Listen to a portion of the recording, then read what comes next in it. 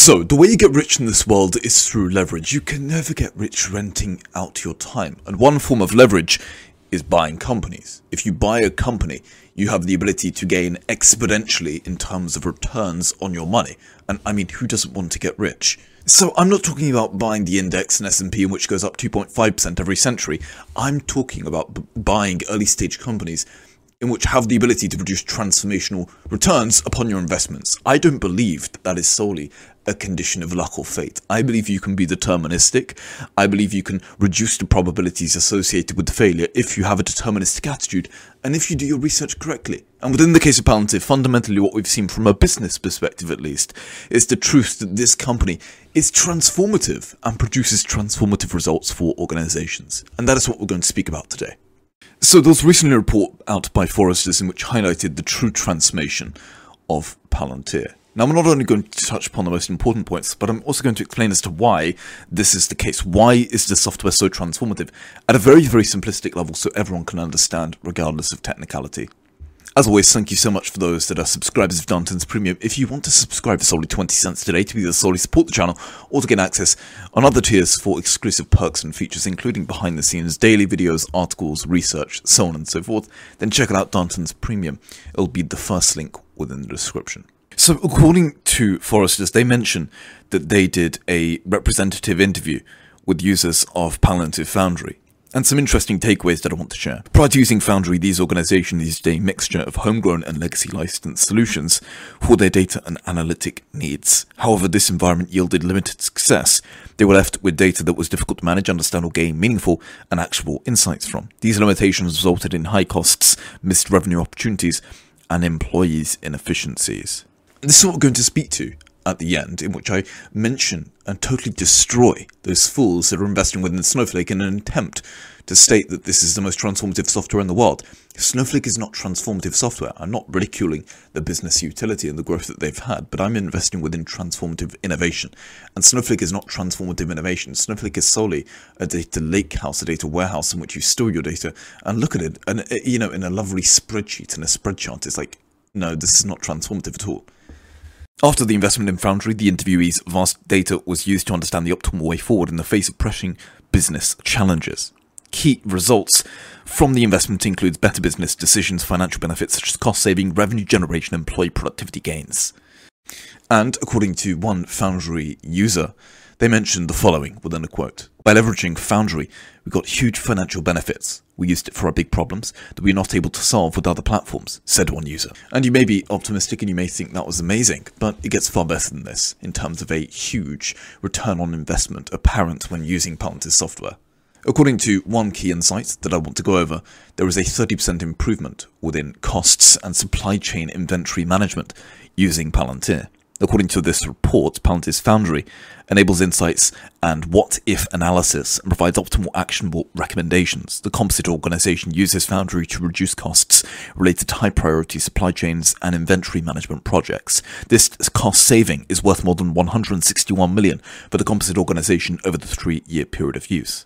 As a solution that is applied to a diverse use case, the composite organization also uses Foundry to cut costs related to the high-priority procurement cycles enabled by Foundry's holistic examination of all of the relevant data and the ability to produce and provide optimal options, among other features. This cost saving for the specific organization, guess how much it's worth? $127 million over a 3-year period upon implementation of Foundry.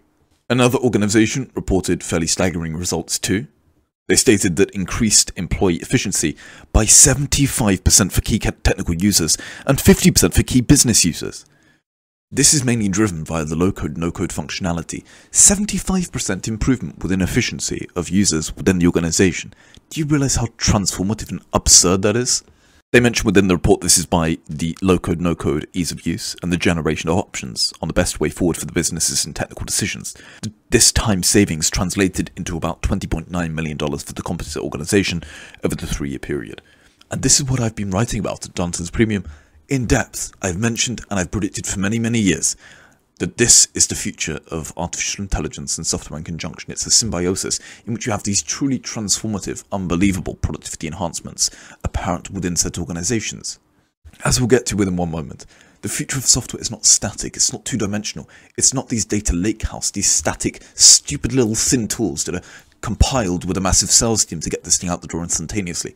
The future of software is 3D, it's ontological, it's alive, it's breathing, it's an ontological digital twin, and we'll speak about that at the end. Now, just to reinforce my thesis as to why I believe that the Western software is so archaic and does not work, let's read this. According to the fourth takeaway from the report, there's decommissioned legacy systems by 100% within 3 years from using Palantir Foundry. According to the report, Foundry allows for composite organizations to decommission the legacy and analytics systems, including a mix of licensed and homegrown solutions. 50% of the legacy environment is decommissioned in year 1, and 100% by year 3. This saves composite organizations more than $24.6 million over the 3-year period. And this is perhaps the best takeaway from the whole report, in which I wanted to share in reference to return on investment from using Palantir Foundry. According to the report, the average cost of the studied organizations for Palantir's Foundry use was about $86.3 million. However, the question therefore is, in consideration of this mass expense, what is the return on investment apparent? The representative interviews and financial analysts found that the composite organization experiences benefits of more than $345 million over 3 years versus costs of $83.2 million, adding up to a net present value of more than $262 million and a return on investment of 315%. As you can see from the picture of the screen, the just true utility and benefits of using a transformative software solution within the context of an organization is seen here. Just truly, truly transformational. Payback in 6 months. Amazing.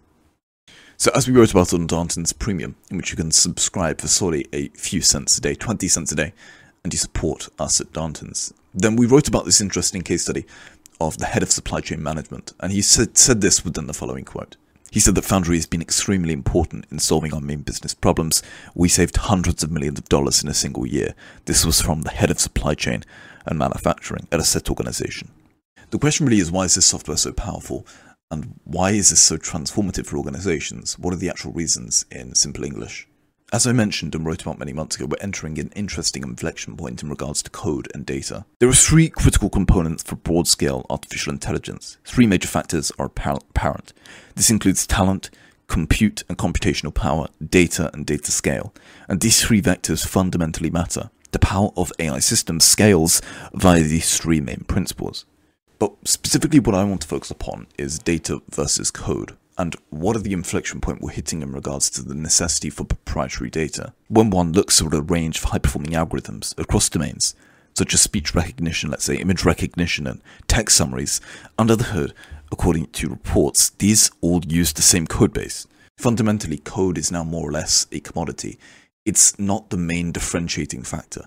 The main differentiating factor within this new era of artificial intelligence and software is proprietary data, unique data sets in which your organization sits upon. For companies, the strategic asset is something that enables differentiation against competitors. As more and more software shifts towards artificial intelligence software, the differentiation shifts to data from code, and the access of data in which one has availability to. And we know that Palantir does not own the data or sell the data to third parties like these carcinogenic Silicon Valley companies, namely Facebook, but Palantir's platform does learn from the ways and the methods in which the data is connected. And fundamentally, long story short, the data that Palantir sits upon, use cases, the industries, this increases the utility of the platform over time, thus leading to a tremendous advantage. It's called network effects. As more people use the platform in consideration of this utility increase, this network effect, the platform increases within value. Palantir sits upon proprietary data from organizations, from 20 years of governmental data, from this context of the military war in Ukraine currently. Palantir sits upon proprietary data, data that is hard, not easy to access. So that is the first reason as to why Palantir is so transformative, because we've had this inflection point in which proprietary data is becoming the most important asset for an organization. It's the most important. And if you don't sit upon proprietary data, if you don't have access to this data in order to increase the utility of your platform, then your organization is not going to remain competitive. And secondly is in reference to ontological models and the future of software. As I wrote for Darnton's Premium members, the future of software is as followed. It's an ontological layer. It's not two-dimensional.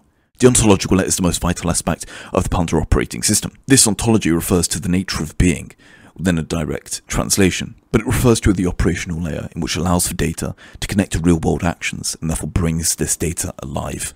Fundamentally, at the core, the ontological layer speaks towards the creation of a digitalized twin for Palantir that's enabling the mimicry of reality via simulation, theoretical yet accurate experimentation, and thus the most optimal outcome is chosen to lead to success for organizations. Now, fundamentally, a digital twin enables an organization to have a digital representation of their organization, their actions, events, people that occur within the organization. Therefore, you can simulate, predict, and prevent different outcomes, mitigate against risks, and thus choose the most optimal outcome for your organization. Just think of the future of software as a 3D, living, breathing, alive ontological model that can think. Models are alive, they're awake, they're breathing. The future of software is a digital twin, a 3D ontological model, living, breathing, alive, and awake. That is the future of software, the true transformation. The future of software is not static, it is not 2D, it is not CRMs or a data lakehouse. Whilst these CRMs and data lakehouse may provide some utility, fundamentally Palantir is within a class of its own, with totally differentiated 0 to 1 like software.